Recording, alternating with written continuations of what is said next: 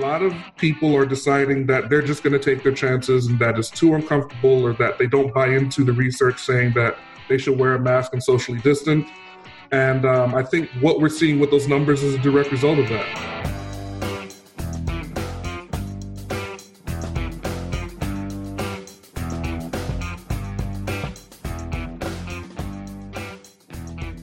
Alrighty, welcome in, boys and girls, to another fine week of your favorite podcast. Oh, by the way, before we go any further, Chip sent me some of the numbers for this thing from last week, and I got to say, really, really good. Really, I mean, we've joked before about it being, the number one weekly podcast on politics in the state of Alabama. But because we're the only one. Yeah, exactly. But legitimately, I don't think that there's another podcast in the state of Alabama, weekly or otherwise, that outdoes us. I don't think so. What are the numbers? I don't know. You hesitate to get into the proprietary information. Oh, But I see. Okay. but they are they're You're good. sharing with me offline. Yeah, I will. Yeah, well, maybe we'll see. I don't know if I I'm trust part you. of the team. I don't know if I trust you, Carter.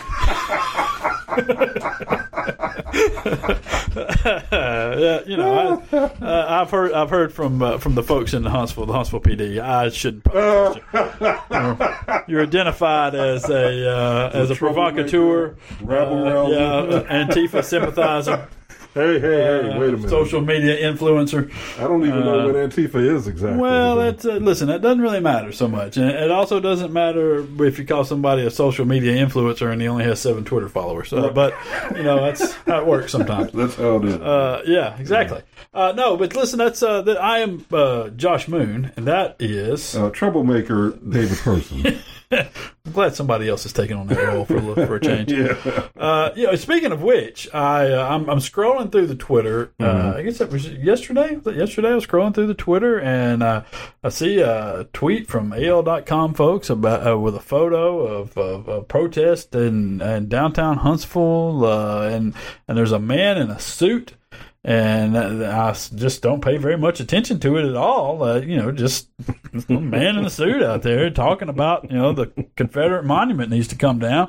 And then I read the little caption there, and it says, local resident or media member, I can't remember how it was described, David Person. And I went, whoa, wait a minute. First of all, I feel cheated on the fact that what the hell is up with the suit there? And then that's the reason why I don't recognize you. Roll up. I guess things we take seriously, we just dress on up for. Yes, t-shirt and shorts for me in here. Yeah. But so, what was the story out now? Yeah, so as you and I have been talking about on the podcast here, the status of these Confederate monuments across the state is in jeopardy, and rightly so. Yes. People and communities across the state are not just the statues, but names on buildings and other displays. And so, we here who are lifelong, or in my case, not lifelong, but certainly a longtime resident of Madison County and Huntsville, we have been bothered for quite some time about this statue, this generic tribute to Confederate soldiers at the Madison County Courthouse. If that statue was on private property, I could care less. Yeah, but it's on public property, which is a tacit endorsement of it by government. And also requires some kind of expenditure of government resources to keep the thing clean and get the pigeon doo-doo off of it and whatever else. So, our position is, like with everybody else across the state who's involved in these Move the Monument movements or activities, is it needs to be moved. Move it. Get rid of it. Tear it down. And so State Representative Laura Hall, our friend, and I, working in conjunction with the Rosa Parks Day Planning Committee here in Huntsville, Madison County, decided to join with the Tennessee Valley Progressive Alliance and push the efforts that alliance has already been making. They're the alliance that has more than $25,000 in the bank ready to go to pay the fee. Yep. So we're saying to the Madison County Commission, take it down now. Why are you waiting? Why are you waiting? What's the point in waiting? You can take it down now, pay the fee, and then sign the memorandum of understanding with the state attorney general, and it's a done deal. Yeah. Well, I guess the argument there is if you take it down, would we know that the Civil War happened? Because I think you're erasing history at that point. Oh, David. I see what you mean. And I listen. I'll say this, and not many people know about this. Okay. Several years ago, decades ago now at this point, there was a wall between East and West Berlin. Yeah. I heard about that. And no, you probably haven't, because they tore it down, and now nobody knows anything about it. Yeah, that's right. I only hear vague whisperings about some Second World War. It was some guy named Hitler or something. Some stuff happened. Yeah. There were good people on both sides. Always. There are always good people on both sides. And now nobody knows what happened. And see, that's the risk you run. So we don't want it to be forgotten, because nobody talks about it anywhere else. No more. There are no Confederate museums in this state. There's no giant flag flying on the highway that people could see, right? To remind them of it. So that's a good. There are no Confederate soldiers buried any place around here. You're making a really interesting point there, Josh. Thank you. I try. Sarcasm aside, and I don't know if anyone picked up on the sarcasm. Yes. But it would seem to me to make a much stronger argument about your wishes to remember and recognize and record history properly. So people understand the mistakes that could be made and the issues that could arise and those sorts of things. If, when you were displaying these things, you displayed the proper things and not things that were, say, that came along 100 years later and were turned into something that they're not, like, say, the Confederate flag, quote-unquote Confederate flag. Right. Because the quote-unquote Confederate flag that you see flying, the stars and bars or whatever the thing that they call it, the Southern Cross flag, was actually not the flag of the Confederate States. Never was. There were 3 flags, and none of them were that one.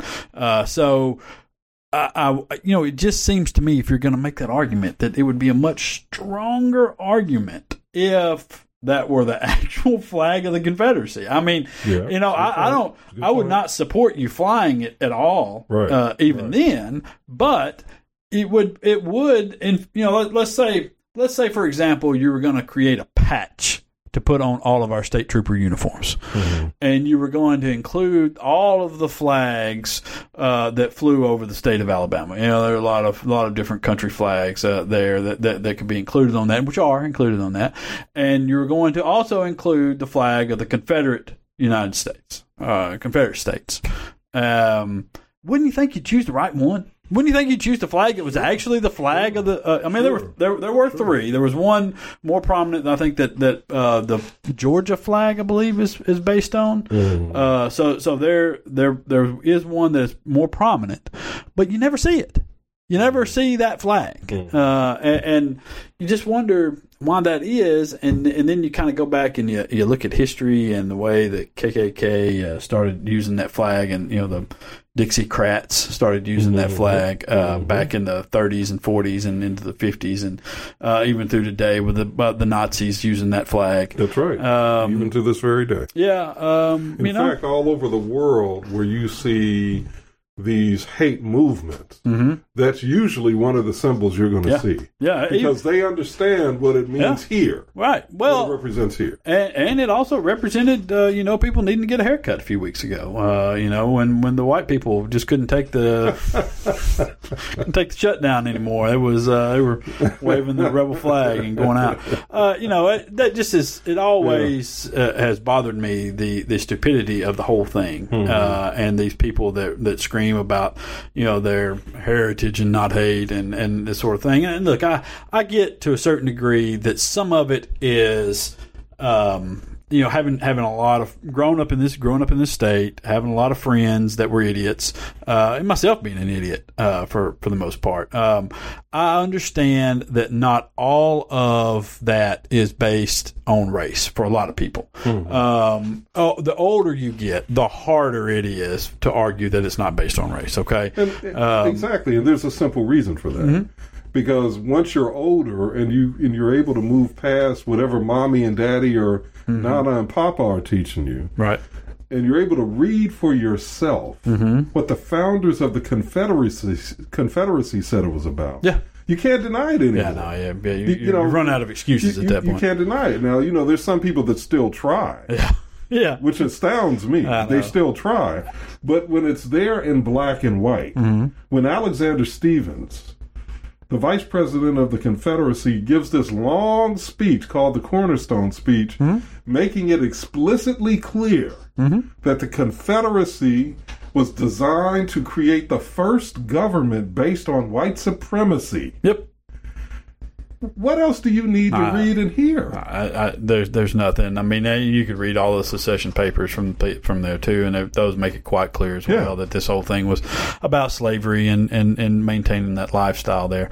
But I do think a good chunk of it for younger people is rebellion. It's a something that they've been told they're not supposed to do, and so they kind of gravitate towards it, and it's a rebellious sort of a thing, and it's not, and then maybe in some level of ignorance, they will claim that it's a heritage sort of thing. It's stupid. I mean, you talk to them for 30 seconds and you realize they have no idea what the hell they're talking about. So, but that said, we had this problem with NASCAR. That started with the banning of that flag, and then went and was the movement was pushed by the only real black driver in the sport, the prominent black driver, Bubba Wallace, who was born in Mobile, grew up mostly in North Carolina, but was born in Mobile and has been around and has been, probably the most successful black driver to date. I'd like to see him have a little more success, but, still.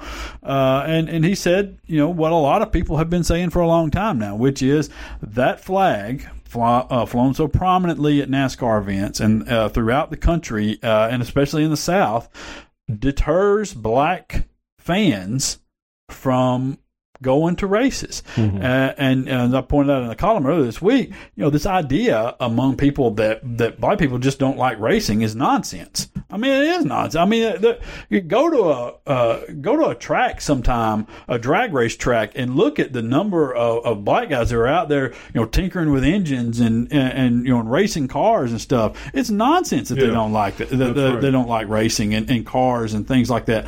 It's what has deterred them from that sport has been the attitude of the people, and that flag went along with that, and he wanted to make it more inclusive. Which, my God, what is the big deal? You know what I mean? Why are you so tired? If somebody comes up to you and says, "Hey, man, the history of that thing, and I'd like to come to your races, but that thing is offensive to me," and what are you tied to this piece of cloth for? Right. Why would it be a problem any more than it shouldn't be a problem if some black guy was waving a flag that had, white crackers on it? Yeah. I mean, But that way, saltines or Ritz? Because I couldn't give up the saltines, I don't think. Well, Ritz has a tan, right? Aren't they a little brown? Well, that's true. Saltines are like really white. Yeah, saltines are the really white ones. Well, or maybe I should have gone saltines or oyster crackers, because I could give up oyster crackers. That's to get rid of those in a hurry. Yeah, I don't even mess with oyster crackers personally. That's not part of my diet. Well, but I like a good saltine every now and then. I'm more cultured in my life. But it shouldn't be a problem. Right, in other words, it's because, as you said, we're talking about something that, I go back to the old premise of most of what we needed to learn. We learned in kindergarten. Yeah. In kindergarten, you're taught to treat your classmates, your fellow students, with dignity, respect, inclusiveness, not to bully. All of these things that as we get older, for some reason, we chuck in the wastebasket. Yeah. They stop caring, and it becomes like a sense of pride to you to be able to offend somebody. Yeah. I've never understood that mindset and that attitude that people have for those things. It just has always been so idiotic to me, especially when it comes to this. What the hell do I care about a flag for? The rebel flag. It's not even the flag of the United States, And my question is, why do you have to fly it there? If you want to fly it at your house, by all means, do it. Free speech. I've just never. But why there? Yeah, and the people got so upset about it, and so. Last Sunday, as I'm sure everybody, I'm not like breaking news here at all now past this, but last Sunday they had the incident where after the cars lined Speedway Boulevard getting into the track to fly their rebel flags, and after somebody, the Sons of Confederate Veterans, which Will Dismukes is a member, rented a plane to fly a banner that said "Defund NASCAR" and had a picture of the flag, the Confederate flag or rebel flag, on there.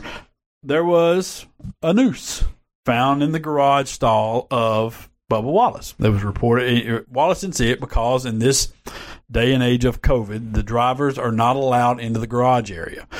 So they go straight from their haulers to the track. And the car is waiting for them on pit road. They don't go into the garage area at all.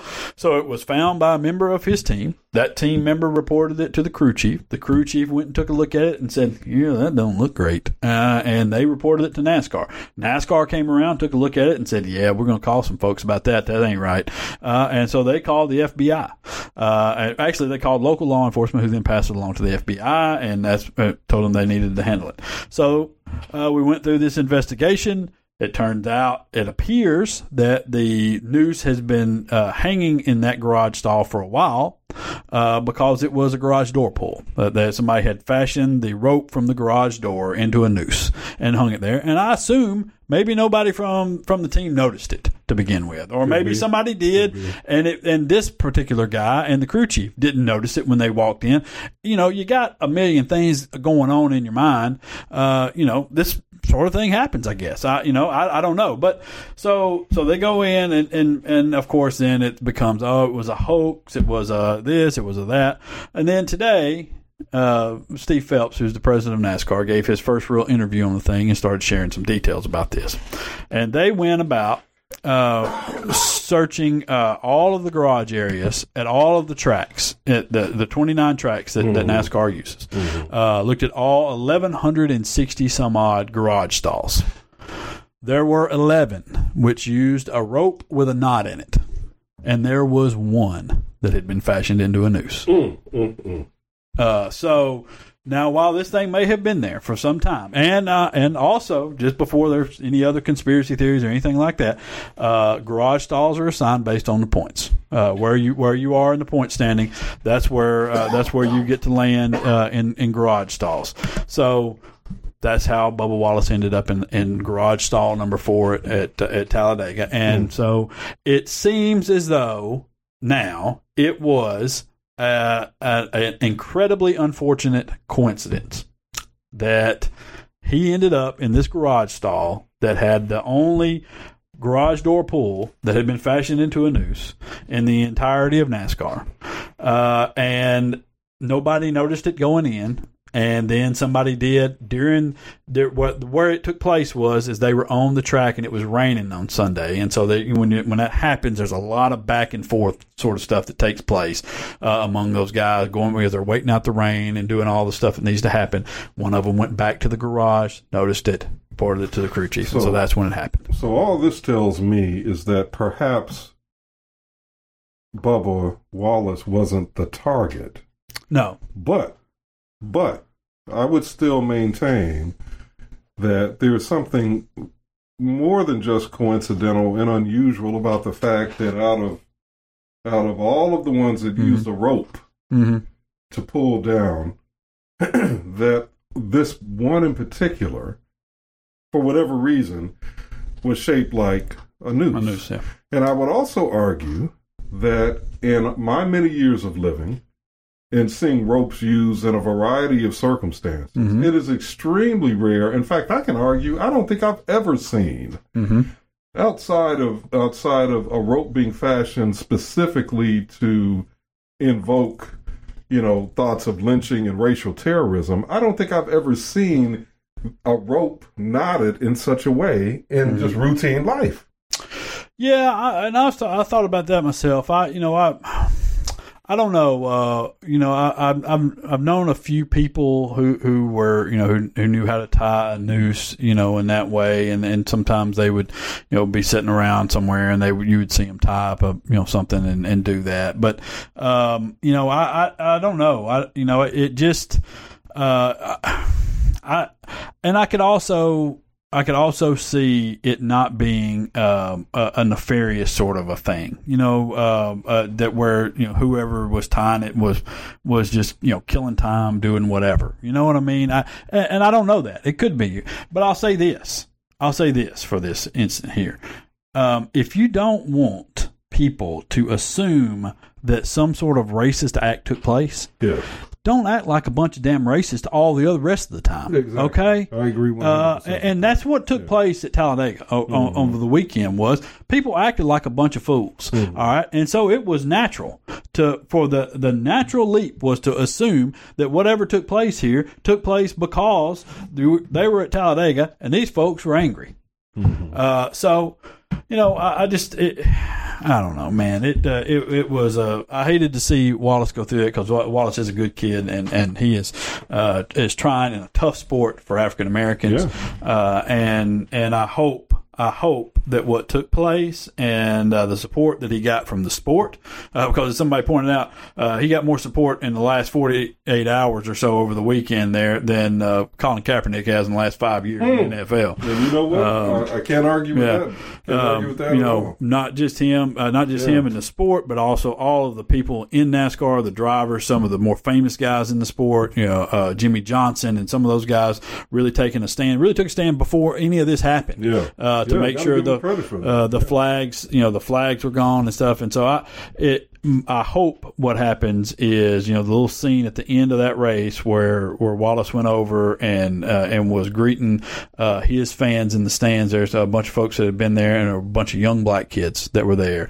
And I'll tell you, I've been to a bunch of races. I'd be shocked for a lot of people I know to find out that I have redneck tendencies in terms of what I like sports wise and things. But I've been to a lot of races a lot of times, and I've never seen a bunch of young black kids there. Wow. So I hope that is a change that comes from it anyways. And all right, we will get right back here. We have a good guest to talk about the other big story in the state, which is the COVID. The COVID is returning, I guess. I'm COVID making a comeback. COVID-2 electric boogaloo. Or COVID-1 extended, I guess. All right, we'll be back in just a minute.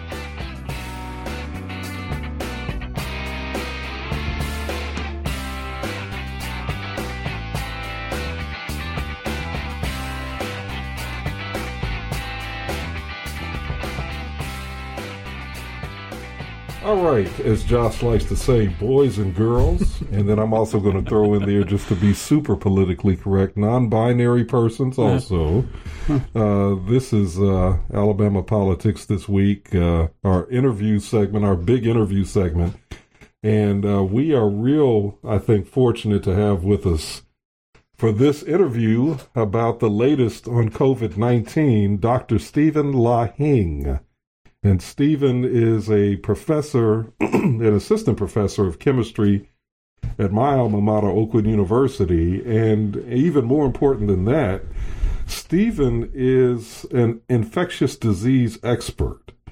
And Stephen, welcome to our podcast. And I want to start by asking you just to give us a brief kind of synopsis of the work that you have done in the area of infectious diseases.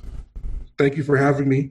My graduate school background at Texas A&M University was working in one of the top labs in the country under Dr. James Saccatini, dealing with virulent tuberculosis. And so TB is thought to infect latently 70% of the global population. And so this is still something very much an active fight for the health community. And some of the attributes of it as a respiratory disease, they're finding or suspecting that there's some things that are similar with COVID. And so it's been very interesting for me to see how all of this is playing out. especially now that they're even looking at tuberculosis treatments as possible candidates for COVID-19. Yeah, yeah. By the way, before I forget, we had Dr. Peter Hotez on from Baylor a few weeks ago. I'm sure you know who he is, and he was saying some very interesting things about COVID and the spread of it. And one of the things that he said that I thought was interesting was he wasn't convinced, pardon me, at the time, and this was a few weeks ago, he wasn't convinced at the time, Dr. Lahing, that there was going to be a huge spike in COVID cases based on the protest. And preliminary data seems to suggest that he's right about that. I mean, do you have any thoughts about that? Yeah, I was skeptical about that as well for a couple of reasons. The first one is that a lot of the footage we saw, a lot of people were wearing their mask out there. Mm-hmm. A lot of people wearing the mask, whether it's from not wanting to be caught on camera or whether it was for their health, right. they were wearing masks, right? Yeah. And that's part one, because it drops your chances of getting it roughly 5 times. Mm-hmm. And so that's additive when you have other people around you also wearing your mask, right? The second thing is that they're out in the open air, and the temperature is starting to get up now as we enter the summer season. And so one of the suspicions that they have, hopefully, is that we hope that transmission will drop a bit because of the heat drying out and getting rid of those droplets, and they're not hanging in the air so long. One of the reasons flu season is normally in the winter is because that cold air actually allows those droplets from a cough or sneeze to hang out there longer and be inhaled by someone else to infect them. Gotcha. But, yeah, so it didn't surprise me. I don't think that we'll see spikes from those protests, but given what we know and what, more importantly, what we're discovering we don't know about this, nothing would surprise me at this point. There's definitely a spike coming from somewhere in this, and I agree. I've seen the research on the protests and how those protests don't seem to be affecting the increases in virus cases. But what I guess if the hope is that the warmer weather is going to affect this, like in lessen the virus transmission. What does what is currently going on with a new record set in this state today, new record in California, new record in Florida almost every other day? What do you attribute to that? Is it just carelessness? Yeah, really. I was just looking at the Alabama public health numbers that renewed at 10:30 a.m. this morning. Another record day. I think from my limited journeys out into my city here, a lot of people have just given up on the mask. And a lot of people have just decided that they aren't going to wear it anymore. And they're going to go to the beach, they're going to go to businesses, and they're going to crowd in those places. And, this is no worse than the flu. And so there's a ton of misinformation out there. Alabama's beaches, last I saw, at least recently, were open. I know Florida at one point had open beaches. And so a lot of people are deciding that they're just going to take their chances and that it's too uncomfortable, or that they don't buy into the research saying that they should wear a mask and socially distant. And I think what we're seeing with those numbers is a direct result of that. If I were to say that if you would just wear a mask when you went to the grocery store or to a big box store, if you would just be willing to wear the mask in those enclosed places, do you think that would have a dramatic effect on what we're seeing? No doubt. One of the better posts I saw was from a researcher from MIT this morning who said, if we told you there was a drug right now that decreased your chances of COVID by 5 times, would you take it? With no side effects, would you take it? Mm. And that's literally what wearing a mask is, right? Mm. So when you put it in those terms, and of course, ideally, people, you want to wear a mask whenever you left your house. But if people only wore their mask in high traffic, high risk areas, and a grocery store is a high risk area because you have so many different people from the community, everyone needs groceries. And so there's no doubt that we have people who are positive who are shopping for groceries, and we're all using the same registers, we're walking the same aisles, and we're breathing the same air.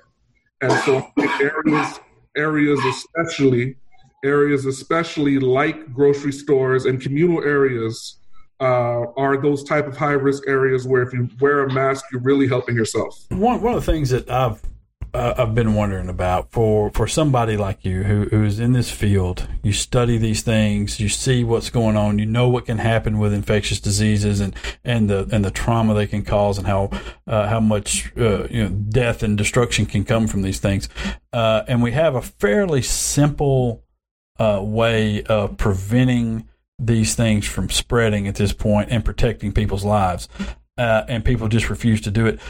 And I'm talking about putting on masks and just wearing a mask out in public. Does that drive you crazy? It does, but I'm big on context, and I've realized in the past week of just reading about things just about our country that there is some context here. We have it hard coded in us, a lot of us Americans, to just be distrustful and to be almost rebellious. I turned 37 this year.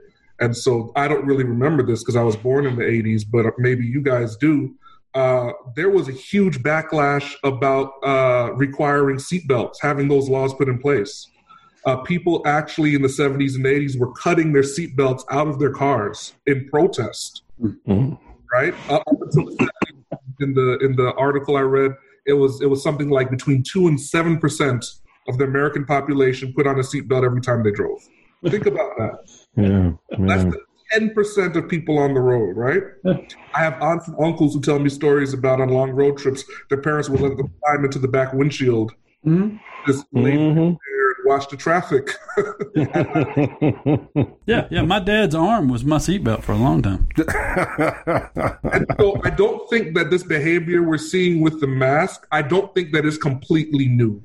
Right. I believe that it has its roots elsewhere culturally, somewhere within us as a country and how we view things. Yeah, I think that's a good point, Stephen. There is a rebellious streak that's part of the American culture, and then multiply that by like 10 when it comes to the people of this state who are very adamant about not wanting to be told what to do, especially by the federal government, but government period. And so you do have this. But the unfortunate thing is, again, if you look at the data, and our governor says that she was making decisions based on data, if you look at the data, something is wrong in the state of Alabama. And it's not just Alabama, it's other states as well. And I so wish that Governor Ivey would really be more outspoken about this, because if she got up at the microphone and told people the honest truth, that if she, as someone who less than a year ago or a year or so ago had lung cancer surgery, if she was living in a home of any of her constituents who were taking this so flippantly, she might be dead. A great point. That's an awesome point. And by the way, have you noticed Governor Ivey never wears a mask when she's at the podium? I mean, you'll see other state officials come up and they'll take off a mask. She never has a mask on from start to finish. Crazy, because these press conferences are possible super spreading situations when you share microphones. Yeah. Because people are speaking right into the mic, and then they're sharing the mic and inhaling right there. That's a great point. So let me ask you before I toss it to Josh to wrap us up. When you and I talked several months ago, my recollection is that you thought we would be dealing with this going well into 2021. What do you still feel the same way? You think that this is still going to be a very real part of life for Alabamians and the nation? Yeah, well, I definitely do. And, I'm a father of 2 with 1 on the way. And so a lot of what we do as a family, a young family, is we're really tuned into the Disney universe. Josh knows something about that. Yeah. Disneyland and Disney World shutting their doors, canceling people's reservations, pushing them back to opening. They just announced this past week that they're actually pushing back when they're opening. That sort of gives you an idea of how serious it is when they are normally super careful and want to be as open as possible, because they're shedding millions of dollars every day when their parks aren't open. Yeah, it's I'll tell you this, and I wonder when it's going to start happening. Is at a point here in the very near future when it becomes obvious that all of the stupid little sayings, all of the stupid rebellion, all of the things that people did of calling it just no more than the flu, and and the people. I'm talking about people in charge here. When it becomes obvious that these things were wrong. That this is going to cause setbacks for a long period of time, and it's going to impact us in ways that a lot of us should have seen coming. I wonder what the outcome of that's going to be. I wonder if it will make some people wake up, and I wonder if there's going to be a large amount of outrage about just how bad it's going to be, because I think it's going to be. I was wrong. I thought it wouldn't. I thought we would get through this fairly simply because I thought we would do the things on the front end to make it better, but we just haven't. We started strong. Yeah. City of New York. Mm-hmm. The city of New York could be way worse right now as far as cases. I mean, they're doing so well relatively that they are restricting travel from the southern states. Yeah. Yeah. Yeah. Yeah.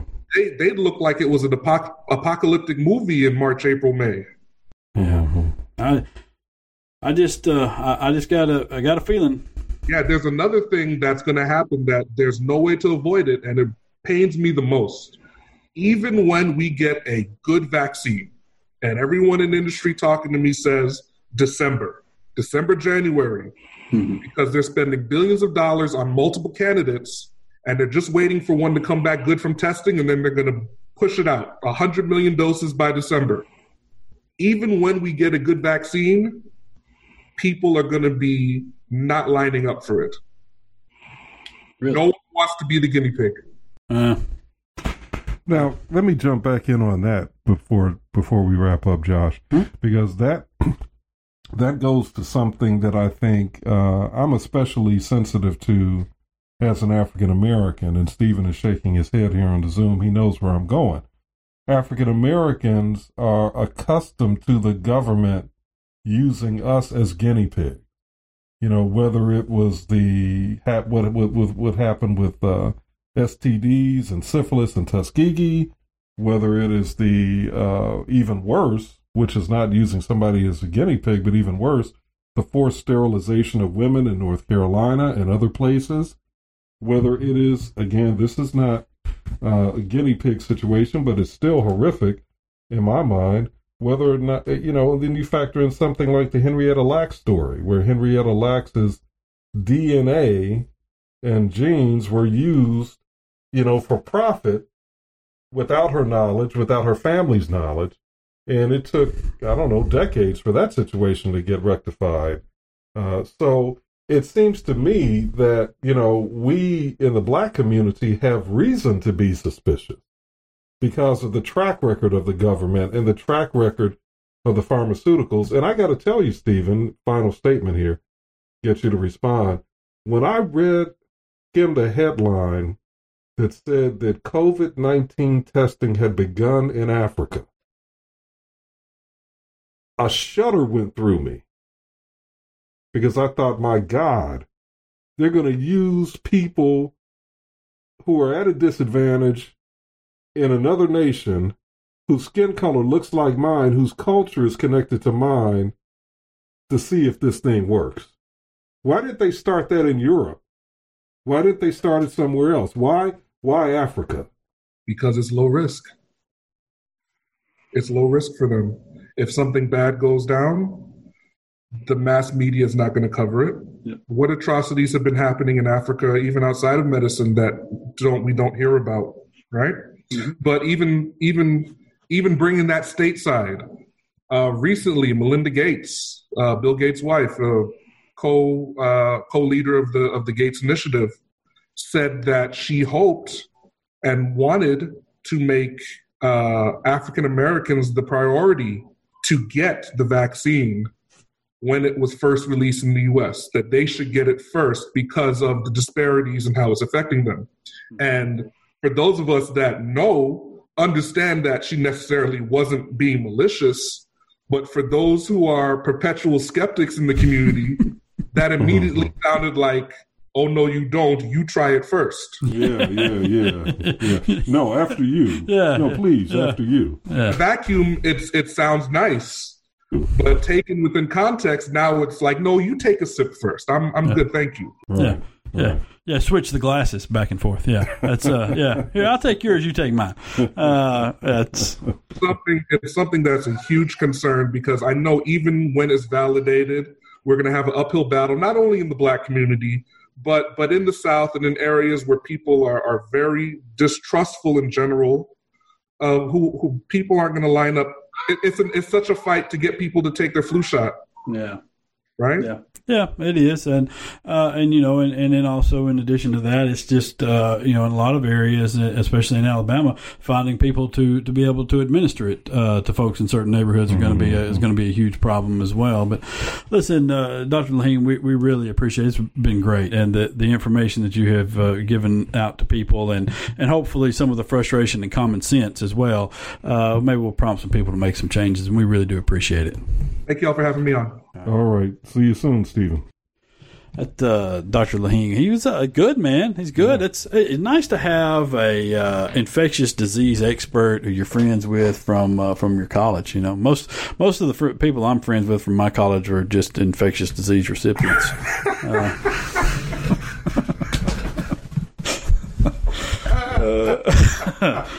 Sorry. I don't even know what to say to that one. Oh man, that's hilarious. That's hilarious. Well, you tell the truth, man. Tell the truth. It takes all kinds. It takes all. Listen, they're good people. They're good people. Good people. But that's y'all got them too. Don't act like you don't. Oh, don't act like y'all. Right. Look. I was just running through my mind. Yeah. Such right. people I know. Yeah. Hey, good people get STDs too, though. Right? Yes, they do. Yes, they do. People are just out having a good time. Luckily for most of them, there is a vaccine. Yeah, or something. Yeah, and for some of them, if they would wear a mask every day, it would help a lot of us. Yeah. All right. That's good. Dr. Lahing, very good. We'll come back in a few minutes here, wrap this thing up with a little more conversation, and right wing nut of the week. We're out of here. All right.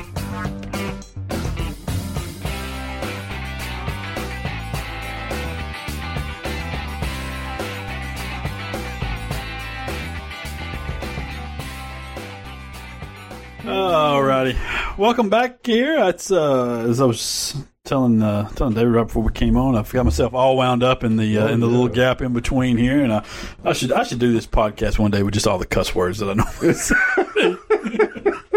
We have to put a warning at the beginning. We'd have to do parents, you may want to put your children in another room.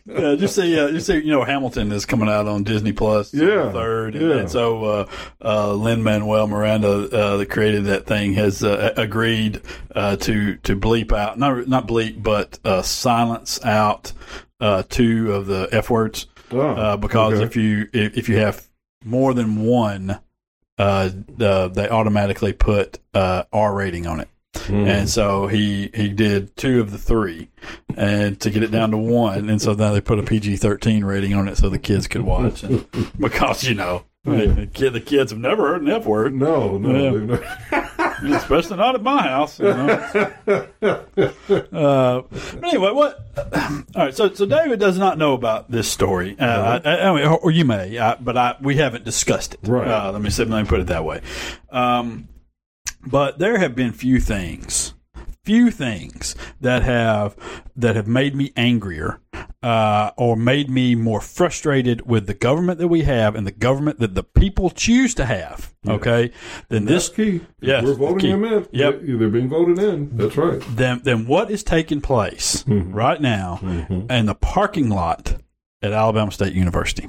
Because in the parking lot of Alabama State University, there are currently hundreds of unemployed people from this state who are going there and waiting overnight in the parking lot, to be able to see people who work for the Department of Labor so they can fix common, simple issues with their unemployment claims because they have made a mistake in filing something somewhere along the way, or their employer hasn't filed something that needed to be filed, or some other little simple thing hadn't been filed. And so these people who've been out of work for COVID-19, who are due this unemployment stuff that they've been paying in on taxes and their employers have been paying in taxes for all this time, so they can see somebody to get that simple shit fixed. And they've been sitting in the parking lot now for 7 weeks doing this. People have been there, they see 300 people per day, and that's it. No more, no less. Doesn't matter what time they get finished. If it's at 2 o'clock in the afternoon, they pack it up and head the hell home.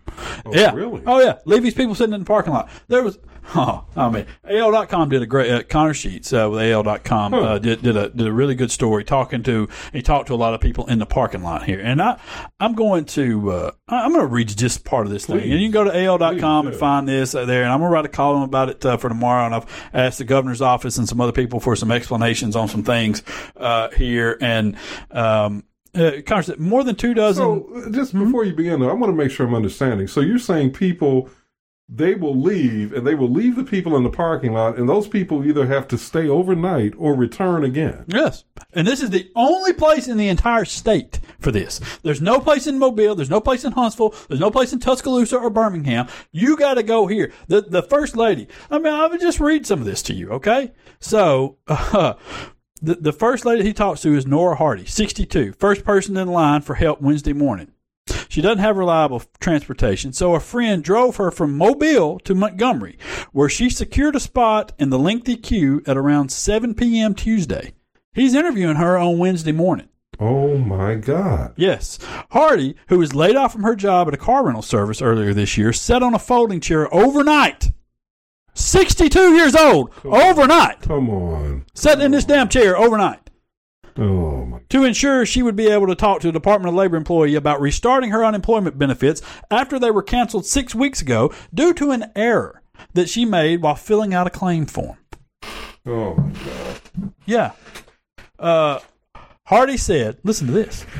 Hardy said she spent 7 hours waiting for assistance at a Department of Labor Career Center in Mobile, only to be told that her issue could only be resolved if she met with one of the department's employees inside the Dunn Oliver Acadome in Montgomery.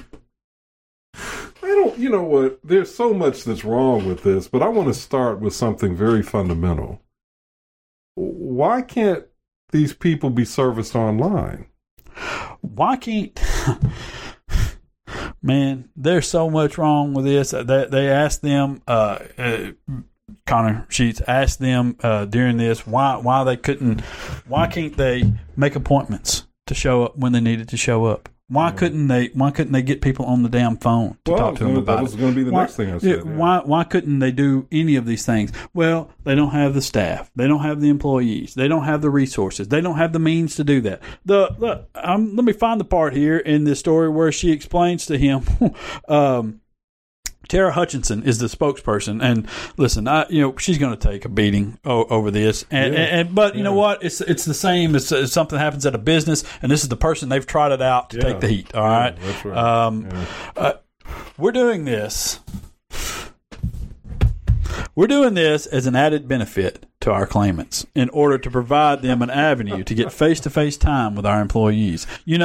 We've heard a lot of complaints that it's only in Montgomery. Well, the fact of the matter is that all of our unemployment compensation division is located in Montgomery. There are no employees located statewide to do this in other locations. Well, then why the hell don't you dispense them? Disperse them. Dispense them to other parts of the state. They got unemployment offices across the state. They have between 6 and 10 employees helping these people. That's the number of people. Are you serious? Mm-hmm. Service 300 people a day, only 6 to 10 people? Yep. Okay. So. Asked if it's reasonable or fair to expect people to wait outside for hours for help with basic unemployment issues, Hutchinson said, as to what time the people arrive at Alabama State University, we have no control over that. Again, it's completely voluntary. That's a pretty damn cavalier attitude. You know what? Let me tell you what. People's lives. Let me tell you what. It isn't voluntary.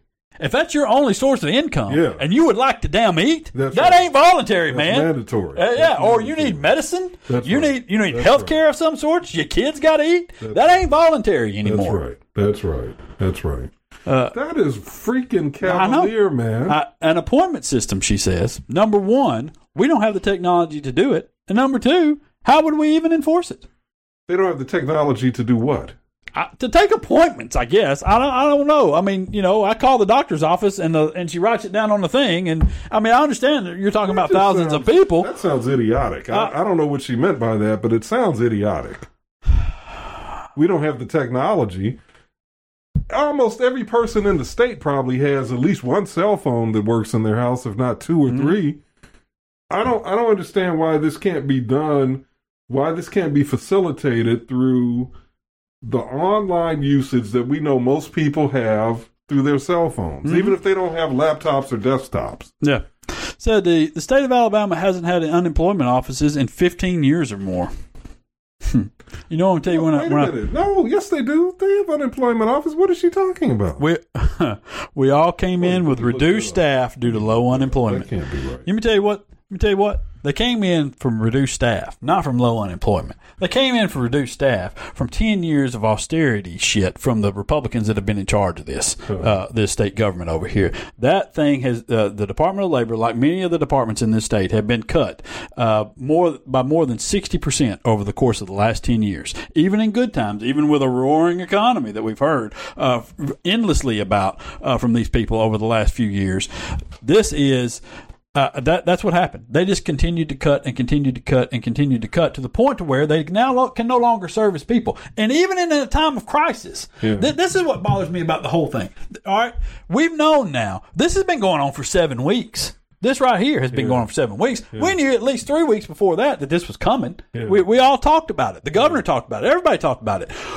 Why in the hell has nobody devoted any resources to go to training these extra people to come in and provide, because it's pretty basic stuff that's going on here. It's a state emergency. Yeah. Well, and it's pretty basic things that are happening. All right. Yeah. You're talking about filling out forms for this or that. It would take somebody, just walking through the system and figuring this thing out with some people here. You could service thousands of people a day. And I don't understand what she means when she says I'm looking right now at a website, Alabama Career Center System. That's Career Center. That's not an unemployment office. They can't disperse any funds. They can't disperse any payments. You can't apply for unemployment in there. You can only go in there to the Career Center and get help with training and those types of things. You can't do. They can't adapt in a time of crisis like this. They can't adapt. No, David. What do you mean adapt? Oh, well, the only thing we can do is just let people sit in a parking lot and bake. That's the only thing we could do. That's unconscionable. I'm telling you, man. There have been few things that have irritated me more than this right here, and the comment. And listen, I like Gina Mayola from the governor's office. I do, but.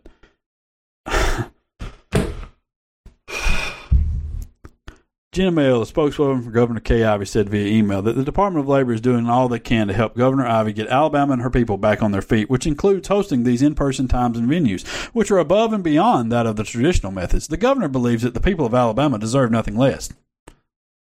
That they would allow this situation to occur where people have to travel from all across the state to this one location, wait overnight, and probably more. There are probably people that camp out there beyond just a day or two, based on what you've described. And that's the only way that they can get help in a time of crisis is beyond me. And while they may not have unemployment offices, I didn't realize they didn't have unemployment offices open anymore.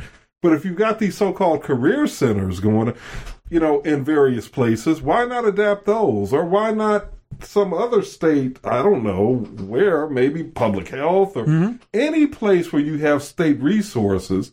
It seems to me there ought to be some kind of strategy implemented to deal with what is a crisis situation. Yeah. Because people, like you said, are depending on this income to live. Yes. To live. Yes. And I mean, we're not talking about a lot of money here either. It's $237 a week max. Yeah. Let me tell you the story of James Murray. James Murray drove to Montgomery from Tuskegee early Tuesday, hoping to see a Department of Labor representative later that day. But he was already too late. He got there at 2 a.m. in the morning. So he returned that evening to secure one of the first spots in line to see someone on Wednesday. We got here last night at 9 o'clock. That's the only way you can stand a chance is to come that far ahead of time, he said, a few minutes before 5 a.m. on Wednesday morning.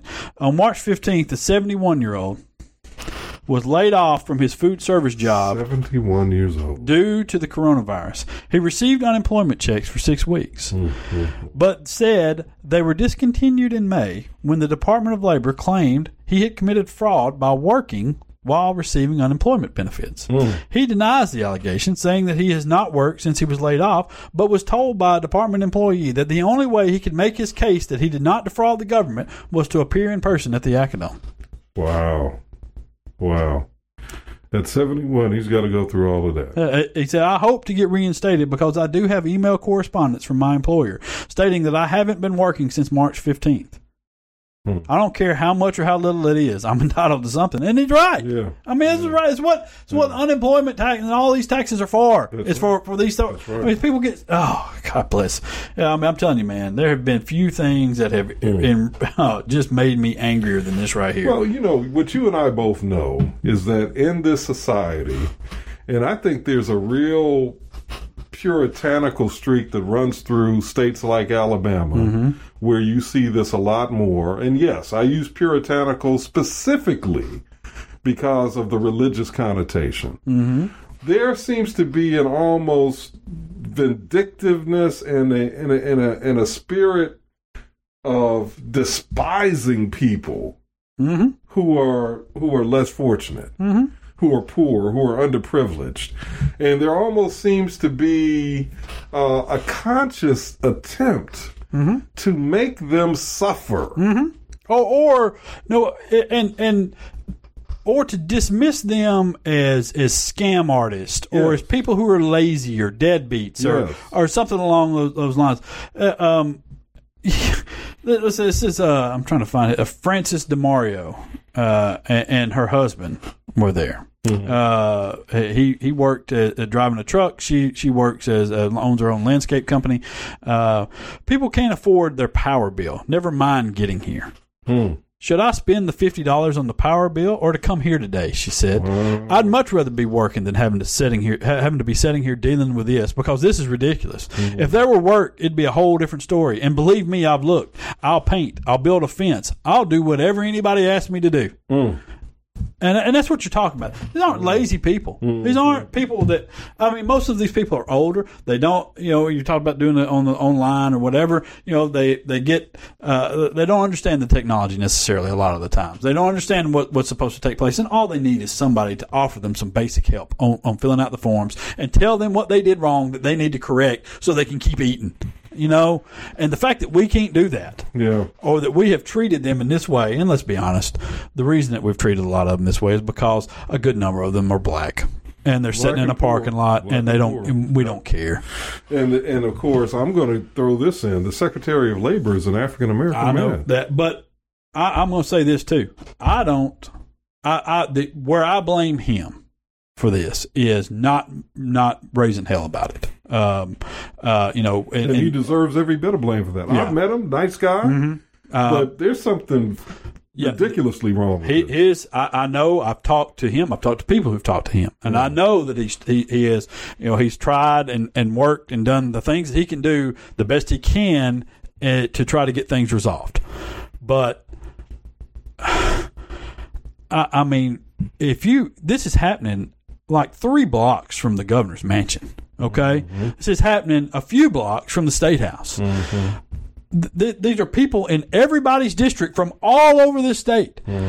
So why isn't somebody helping them? I don't understand. Why does it take the media to go down there and show these people sitting in the parking lot, and then me write a column or us do the podcast, and for and it to cause outrage before anybody gets off their ass and does anything? It's a damn shame, and they ought to be ashamed of themselves. And I mean the governor, who's 3 blocks away. Yeah. The Secretary of Labor, he ought to be ashamed. He should be. He ought to be so angry about this. he ought to be demanding from the governor and demanding from the legislature the resources needed. Yeah. And the policy adjustments needed to rectify this situation. And standing out there every day, you know, and screaming at people. Every freaking day, he should be out there or in somebody's ear and until they either fire him or until he gets so incensed that he's just got to resign and protest. But that to me ought to be his position. Yeah, I just can't.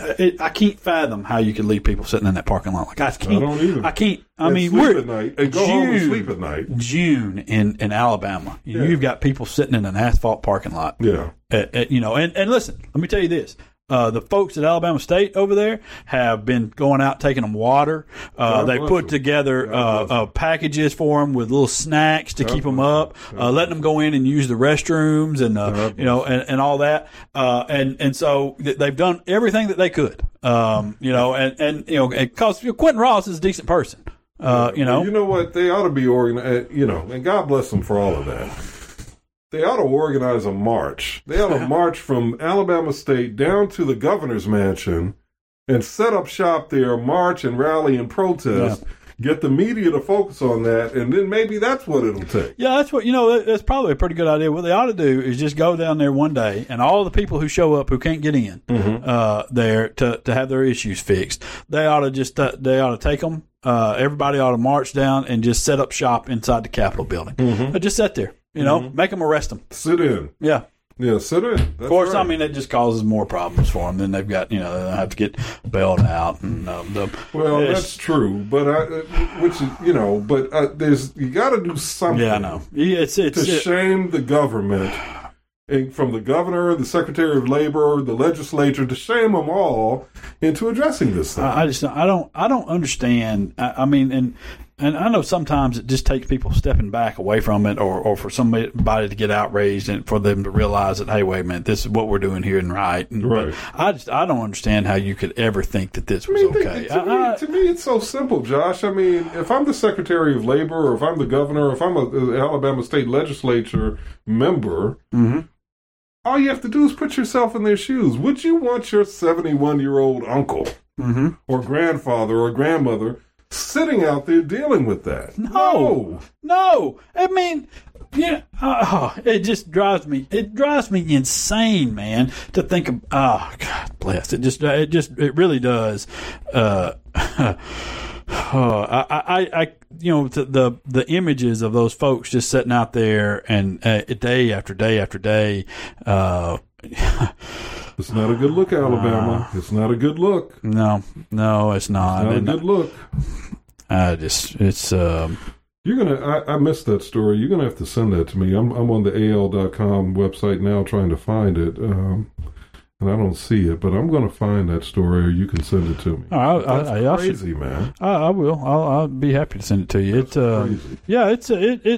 I have been working on it. On doing something.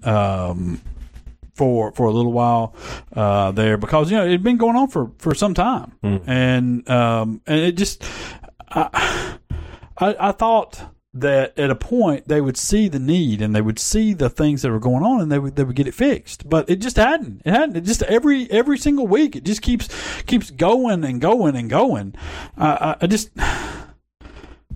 I guess, you know what, at this point I'm just, people get it now. If you don't get it, you don't get it. You're not going to. So it's we'll move along here and wrap things up with our right wing nut of the week, which is really has been the right wing nut probably of the last decade, and that is Texas representative in there where he's from, Louis Gohmert. Yeah, Louis Gohmert. He's from Texas or Louisiana. I'm pretty sure he is he is from our friends over in Texas.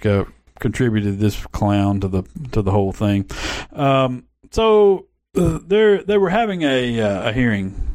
House Judiciary Committee hearing yesterday from two Department of Justice attorneys who said that improper political influence had been used to warp multiple cases there, and they were having this hearing, and the chairman of the committee, Jerry Nadler, was decided to give one of the witnesses an extra 2 minutes. This is his prerogative. He's chairman. He can do that. To complete his opening statement. He had a written opening statement that he submitted. He had tried to pare it down, and it was going to be just a little over that. And he had a couple of points he asked to make, and gave it to him.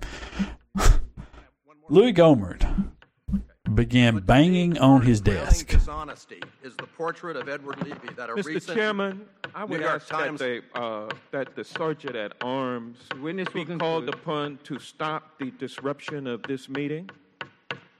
I can't hear this witness. This is a very important witness. Yeah, well, he's way beyond and the his chair time. has And if the there are no authority- rules about when chair people has can the talk, authority, does there's he no not? rules about when you can make noise. The gentleman makes a good point, and the chair will enforce the 5-minute rule. Witness will proceed. The chair is not enforcing the 5-minute Continuously banging on his desk while he's talking, while a witness is speaking at this hearing. He continued to bang on his desk and bang on his desk and bang on his desk, and essentially disrupted the entire thing because he didn't like what the witness was The saying. gentleman will suspend. The witness will conclude. Thank you. Well, then In we can closing, keep making it needs noise. to be said that Bill Barr does regularly lie in ways that impact official action. Mr. Chairman, there's not order in the room. There's a banging. No, That's there's certainly not. disrespectful. Mr. Chairman, would you have Gene Krupa removed? And his excuse there was, well, if we're not going to have rules about the time limits, then we're not going to have rules about making noise. And essentially He's acted such like a jerk. child. He's such a jerk. He's a child, is what he is. He's been this way for a while. Yeah. It's not the first time he's done something ridiculous. Voted against the lynching bill. You know, it's He's such a jerk. He is, and that's he's our right wing nut of the week, and it's and I cannot wait until November when Democrats win the White House and the Senate and increase that margin in the House. And to God's ears. let me tell you, I am a firm, hardline believer in scorched earth from that point forward. Get everything you want to get: immigration reform, push through police reform, get rid of some of these hack judges that they put in there by impeaching them. Get rid of some of them. Expand the Supreme Court for a little bit there to get rid of some of them. Get rid of that. Yeah. I'm telling you. Do it all. Scorched earth. Scorched earth. Make it. You know what? You're never going to force them to do the right thing. Never. So you do it while you got the chance. Do the right thing and fix voter suppression. Make Election Day a holiday. Put the Voting Rights Act back in full form. Restore it, Get it all done. Get it all done. Make it to where every vote counts and every person has a right to vote and they can practice it. So. Well, you know, I like the idea of just bullying your way through because during the Bush years, that's exactly what they did. That's what they did to Obama. Yeah, and they absolutely did it with Obama, and have continued to use bullying tactics today with Barr and so all forth. those 200 judges that they've confirmed from Trump, which most of them you wouldn't let judge a kid's beauty contest. I mean, really, the Brasher guy that they put in from Alabama. Look, I watched some good attorneys in this state turn that man inside out. Okay. Wow. Okay. Yeah, I mean, like it was nothing. I mean, like it was just another day at the park for. And they weren't even trying. And it's. They're going to try to push that man for the Supreme Court when they get a chance. So. All right, listen, and so a little bit of housekeeping news here before we're going to take a bit of a summer hiatus, I guess they should say. So we'll be next few weeks we will be off. We should return. The hope at this point is to return early August. And with a little bit of a more advanced platform, and some nice advertising that goes into. That'll be nice. That'd be nice. Well, I mean, listen, we've done okay, and I'll say this: as I mentioned earlier, the numbers have done quite well. But we're in the midst of the COVID, and trying to get some things set up and some things in place, and I think this is a good time to do it. Sure, as we saw from trying to get guests on today. Well, they didn't know anything about that. I know. That's but I'm just saying, we did, and it's summertime. People get busy, you know, and that. And I know you need to have time to spend on the yacht with the family, sitting back, man, sipping on Chardonnay. You ain't got to tell everybody everything.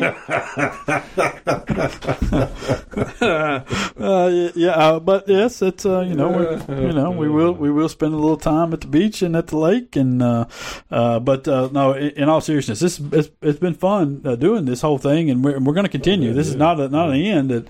We're just going to hopefully we have proven. I think that's what the case is here. Is we have proven that this thing can be successful with the numbers that we've shown, and so I think we're now gonna make it a little more professional and do it upright. Sounds good to me, man. All righty, that's gonna do it for now. Until we see y'all next time. This is Alabama Politics This Week. Have fun, kids.